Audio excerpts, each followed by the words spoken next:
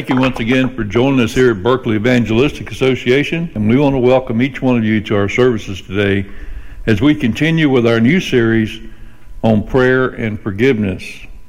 Today we're going to be continuing with part 2 of the doctrine of prayer, and we'll pick up with the principle of grace in prayer. But first, we want to thank you once again for being here. Thank you for listening and being faithful and tuning us in each and every time.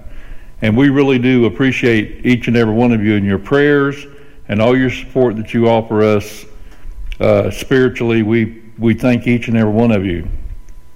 So before we begin, let's open up with a word of prayer, and then we'll get into our study on the doctrine of prayer. And like I said, we're going to pick up with the principle of grace in prayer. So let's pray. Our Father and our God, we thank you for this day, Lord, that you have given us. Father, I thank you for all the blessings that you bestow upon not only myself, but upon our listening audience. Lord, we thank you for your protection, your hedge of protection that's around us, that you protect us from the evil one. And Father, as we study this study on prayer and forgiveness, we pray, Father, that your Spirit will open our hearts and our minds to better understand the need that we have for properly understanding how to pray and how to forgive other people in order to make sure that we're being forgiven for our sins and our trespasses. Father, thank you for the blessings on this ministry. Lord, I thank you for each and every one that comes out every time to hear. Lord, I pray that you would bless them in a special way, Lord, that you would fill their needs. Bless them, Lord, with your mighty blessings in your hand. Stretch out upon them, Lord, with your healing power. And Father, bless all those that are sick and afflicted. Father, I pray that you would be with each one of them in your peace and your mercy. Now be with us through this lesson today. In Jesus' name we pray. Amen. The principle of grace in prayer.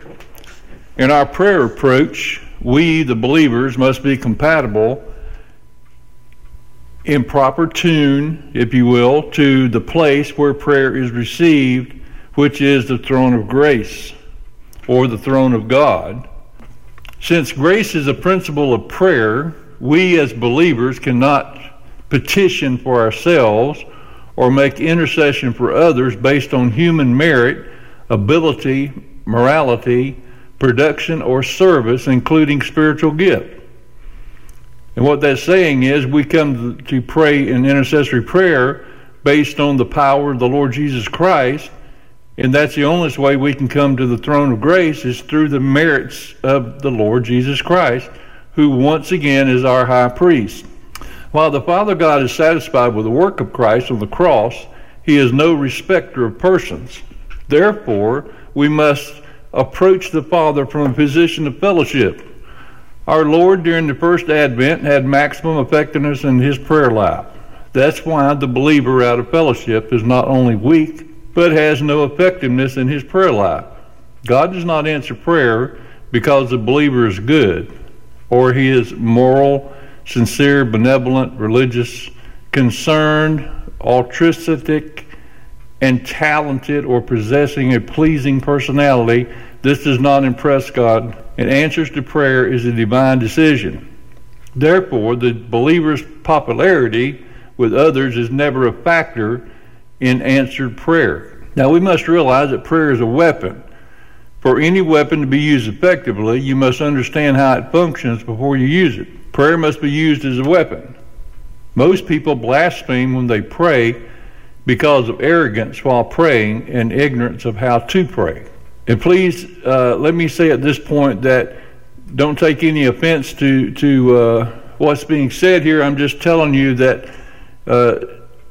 in a very simple way, that when we don't know how to do something, when we try to do it anyway, God looks at us that we're doing this out of ignorance and not knowing how, and we need to ask him, Lord, teach us how to pray. So the great power in intercessory prayer is in personal love.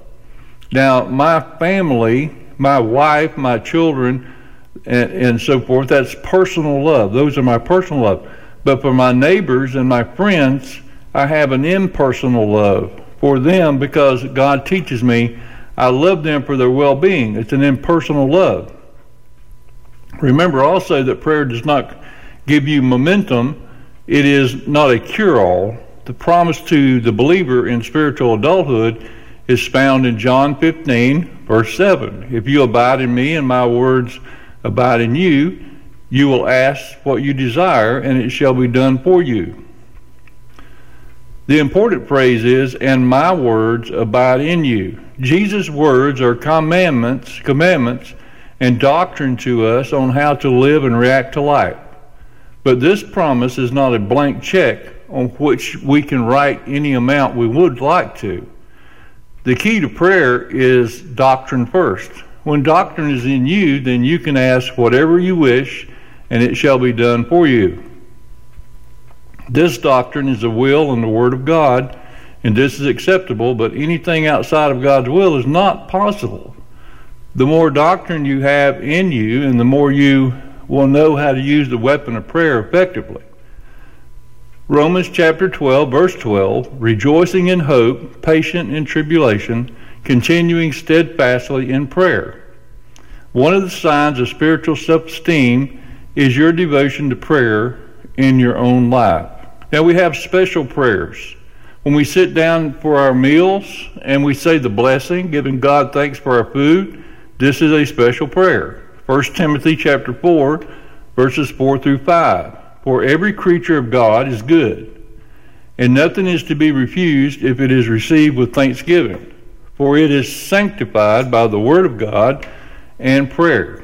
Asking God specific blessings on our food should be a thanksgiving act performed by all believers. Even though the food we eat today may not be the ideal food we should eat, but when we ask God to bless it for our consumption, do we not ask for a certain amount of protection?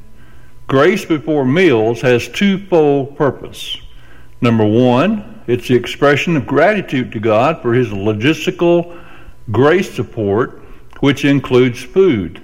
Number two, the sanctification of that food is to eliminate any potential harmful effects. Now, this doesn't mean that you can go to McDonald's and eat McDonald's hamburgers all day and not expect to have a higher cholesterol. That's not what that means. Now, don't misunderstand me. This meal blessing would not protect you if you consume something you know is poisonous. That's another example. This would fall into the category of tempting God or saying, this poison won't hurt me because God is on my side. This is the same type of lie Satan told Jesus in his temptation. Throw yourself off this mountain. The angels of heaven will not let you hurt yourself. There is prayer for those in authority over us. As citizens of a client nation to God, this is a very important function for believers.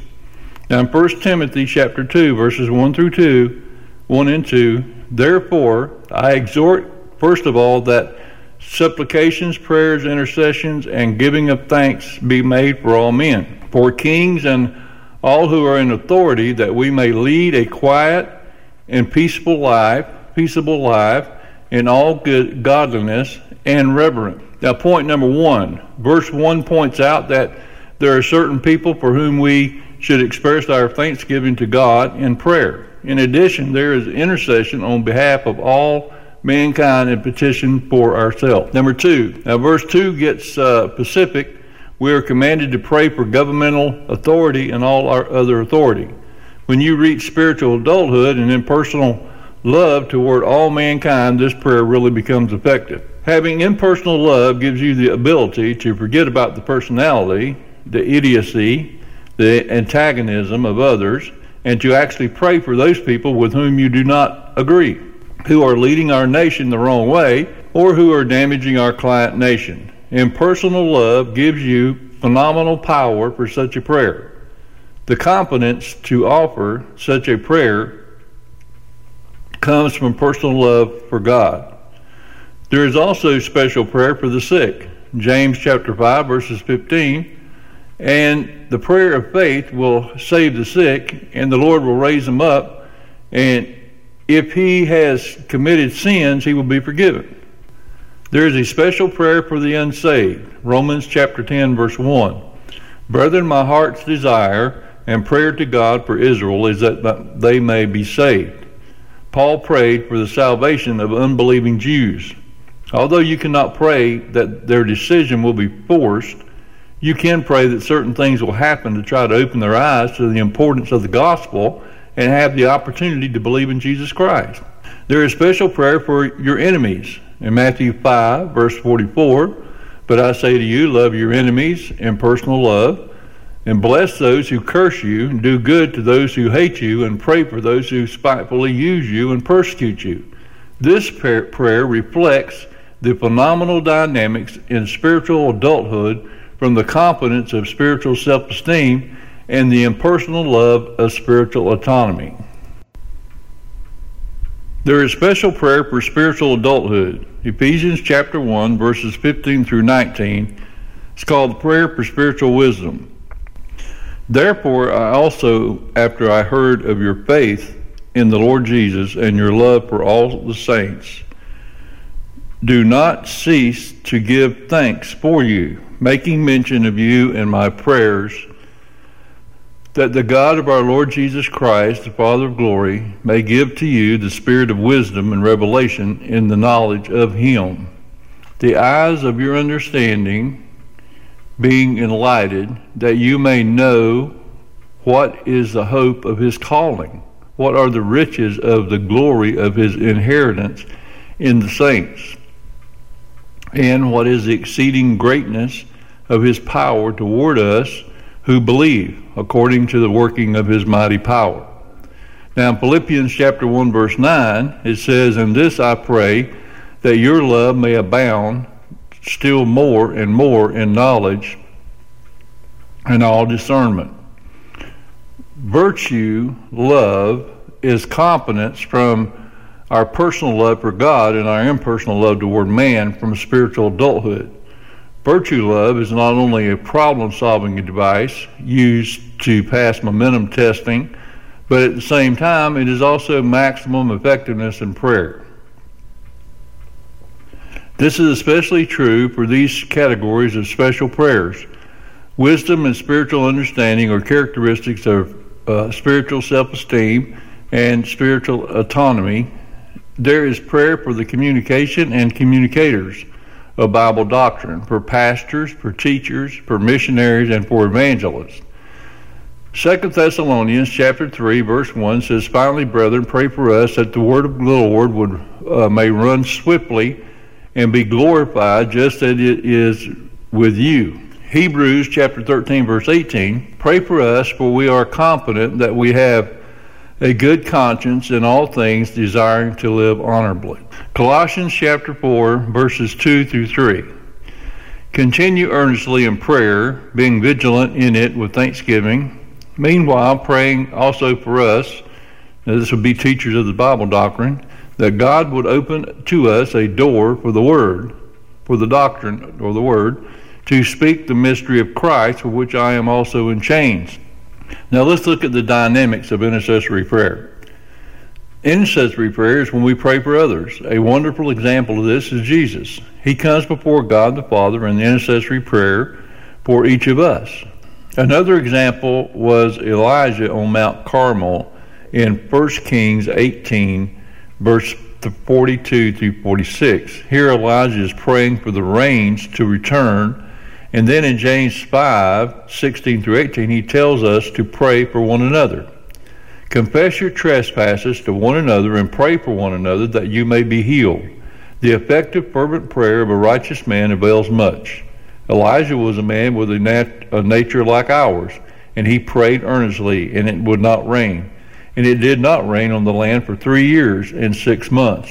And he prayed again, and the heavens gave rain, and the earth produced its fruit. Also, we notice in the latter part of this particular verse is a story of Elijah as mentioned in 1 Kings 18. As we study the Bible, we see intercessory prayer used all through it. Peter was placed in prison and about to be executed. Let's look at Acts 12, verse 5. Peter was therefore kept in prison, but constant prayer was offered to God for him by the church. Even though Peter was chained between 2 Roman soldiers and angel was dispatched and rescued Peter from prison, and Peter just stood up and walked out the door with the angel. We pray for the lost and unbelieving, and this is a legitimate prayer and part of the dynamics of intercessory prayer, but we must always remember we can't ask God to make them believe in Jesus, and once again, this violates the laws of God and His divine nature. God will not force Himself on anyone. In Romans 10:1, we find Paul praying for the nation of Israel. Brethren, my heart's desire and prayer to God for Israel is that they may be saved. When or if someone tells you that you cannot pray for the unsaved, don't believe them, because you can pray for them. You just can't pray that God will make them believe. Chapter 17 in the Gospel of John is the intercessory prayer for the church that was prayed by Jesus Himself. It is a phenomenal intercessory prayer and should be read and studied by everyone.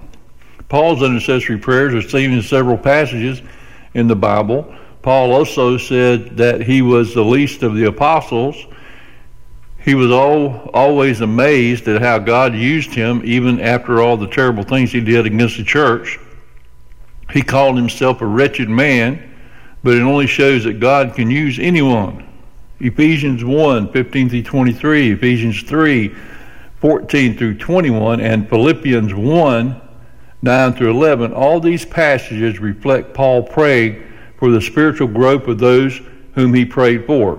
You know God also intercedes for us in prayer. We pray for our personal desires, which are enveloped in our lust patterns, of which we actually have no need, and we have acquired certain false concepts with regard to prayer and Bible doctrine. Therefore, many times both our lives and our prayers fail. For this very reason, we find our Lord Jesus Christ, our high priest, making intercession for us at the right hand of the Father. Now in Hebrews chapter 7, verse 24 through 25, but he, because he continued forever, has an unchangeable priesthood. Therefore he is also able to save to the utmost those who come to God through him, since he always lives to make intercession for them. The fact that our Lord always makes intercession for us indicates that we have not completely understood the doctrine of prayer. Many times we pray under pressure or under stress, and under those conditions the Holy Spirit does a better job and intercedes for us, as mentioned in Romans 8:26 through 27, that we discussed many times before. Many times our prayers fail because we can't concentrate. We must concentrate on Scripture, God's Word. Our faith is strengthened through the Word. Romans 10:17 says, so then faith cometh by hearing, and hearing by the Word of God. We fail in prayer because we fail to absorb and utilize Bible doctrine and guidelines properly. Prayer is a part of a Christian service, and as such, prayer must comply with the doctrinal principles of Christian service. Since every believer is in full-time Christian service, even if they don't think they are, he or she should express in prayer the concepts related to that service. Therefore, his intercession for others will be divinely good rather than humanly good or dead works. The principles of Christian service apply to every prayer just as much as they do to witnessing or to the fact that your job is a part of Christian service. Spiritual skills must precede production skills for the performance of divine good in prayer, and our spiritual skills are only effective when we allow the Holy Spirit to have complete control of our spirit. So we must remember that our spiritual advancement through reading the Word, absorbing the Word, and the applying biblical guidelines is directly related to our prayer life as a part of our Christian service. Now in 2 Corinthians chapter 12, verse 9, our Lord tells Paul why prayer is not the solution to the problem. And he said to me, my grace is sufficient for you, for my strength is made perfect in weakness. Therefore, most gladly I will rather boast in my infirmities than the power of Christ may rest upon me. In 2 Corinthians chapter 12, verse 7 through 8, which preceded the one we just read, it says, "And lest I should be exalted above measure by the abundance of the revelations, a thorn in the flesh was given to me, a messenger of Satan to buffet me, lest I be exalted above measure. Concerning this thing I pleaded with the Lord 3 times that it might depart from me." And that's when he said his grace, in verse 9, he said his grace is sufficient. Then notice the correct translation from the original verse 9 above. "Then he assured me for my benefit, my grace has been and still is sufficient for you, for my power is put into effect, made operational, accomplished, carried out, fulfilled in the status of weakness." This is grace orientation. "Most gladly, therefore, I would rather boast about my weaknesses than that the power of Christ may dwell in me." The thorn suffering was causing all things to work together for good in Paul's life. Paul's recognition of his human helplessness to solve the problem opened the door for the divine initiative of grace and for the problem-solving devices to do the job. The most important thing in your spiritual life is to have 10 problem-solving devices deployed. For there are no solutions to the problems of life apart from these problem-solving devices. The problem-solving devices are the system of application of doctrine to your experience. It's interesting that prayer is not one of the problem-solving devices. Prayer is not one of the problem-solving devices. Paul prayed 3 times that God the Father would make this thorn in the flesh, suffering, go away. In reality, he was praying that his spiritual life be weakened because the thorn in the flesh was suffering for blessing to accelerate his advance to maturity.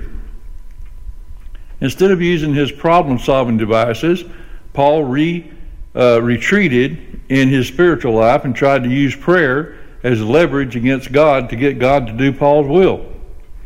Prayer is not a problem-solving device. Prayer is only effective in your life when the problem-solving devices are being used.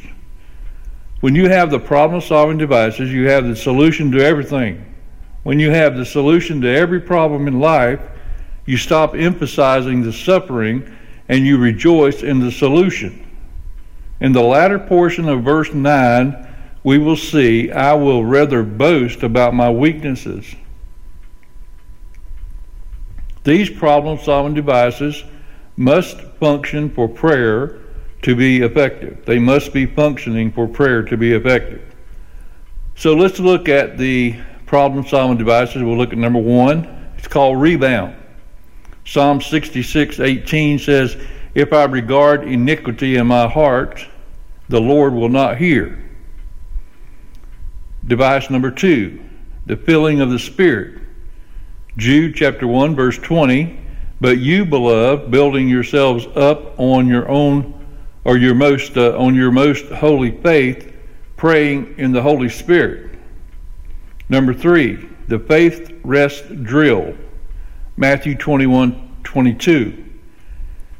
"And whatever things you ask in prayer, believing, you will receive."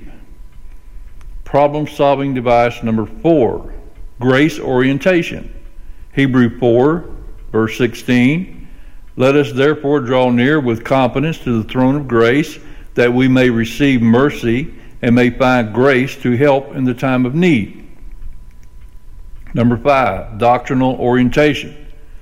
John chapter 15, verse 7, "If you abide in me and my words abide in you, ask whatever you wish and it shall be done for you." Number 6, a personal sense of destiny. 1 John chapter 3, verse 22. "In whatever we ask, we receive from him because we keep his commandments and do the things that are pleasing in his sight. Number 7, personal love for God the Father. Philippians chapter 1, verse 9. And this I pray, that your love may abound still more and more in knowledge and all discernment. Problem-solving device 8. And personal love for all mankind. But I say to you, love your enemies, bless those who curse you, do good to those who hate you, and pray for those who spitefully use you and persecute you. Number 9, share the happiness of God. Philippians 1:4. Always in every prayer of mine, making request that for you all with joy. And lastly, number 10, occupation with Christ. It says in Psalm 116, verse 1 through 2, I love the Lord because he hears my voice and my supplications, because he has inclined his ear to me. Therefore I shall call upon him as long as I live.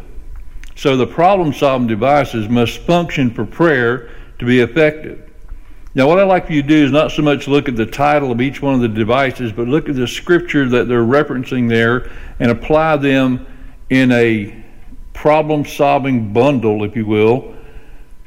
And all these things have to be incorporated in order to have effective prayer. They're not complicated to reason with. Once you look at them and give them a little bit of thought, you'll see how it all comes together, that we have to be all these things in order to have an effective prayer. Now, when prayer is ineffective, prayer becomes a system of manipulation, of distortion, of arrogance, an instrument of legalism instead of an instrument of power and service to the Lord. That concludes part 2 of our lesson, The Doctrine of Prayer. And next time, in part 3, we'll be looking at 4 categories of petition and prayer. 4 categories of petition in prayer. And I want to personally thank each one of you for joining me today for part 2 of this Doctrine of Prayer. But thank you very much for listening today. I pray that you come back next time for part 3 and continue to listen to us at Berkeley Evangelistic Association, and we'll have our closing prayer. We'll be dismissed. Father, we thank you for this day that you have given us and for all your blessings. Father, I pray that you be with each one and everyone that's in the sound of my voice, that's listening today, Lord, to this particular subject on prayer. Father, I pray that you would open our minds and our hearts to receive and understand, the discerning of the Holy Spirit, the method of teaching us to pray, that we might understand, we might grasp this in our heart, all the pieces of doctrine and the recipe, if you will, to put our prayer life together so that it's effective and it means not only something to us, but it mainly means to you and pleases you and is a sweet fragrance to you, Heavenly Father, because you're the one we want to please and not ourselves. Now be with us through this day. Be with all those listening on the internet. Lord, I pray for each one of them. They'll be back the next time to listen to part 3. And we pray this in Jesus' name. Amen.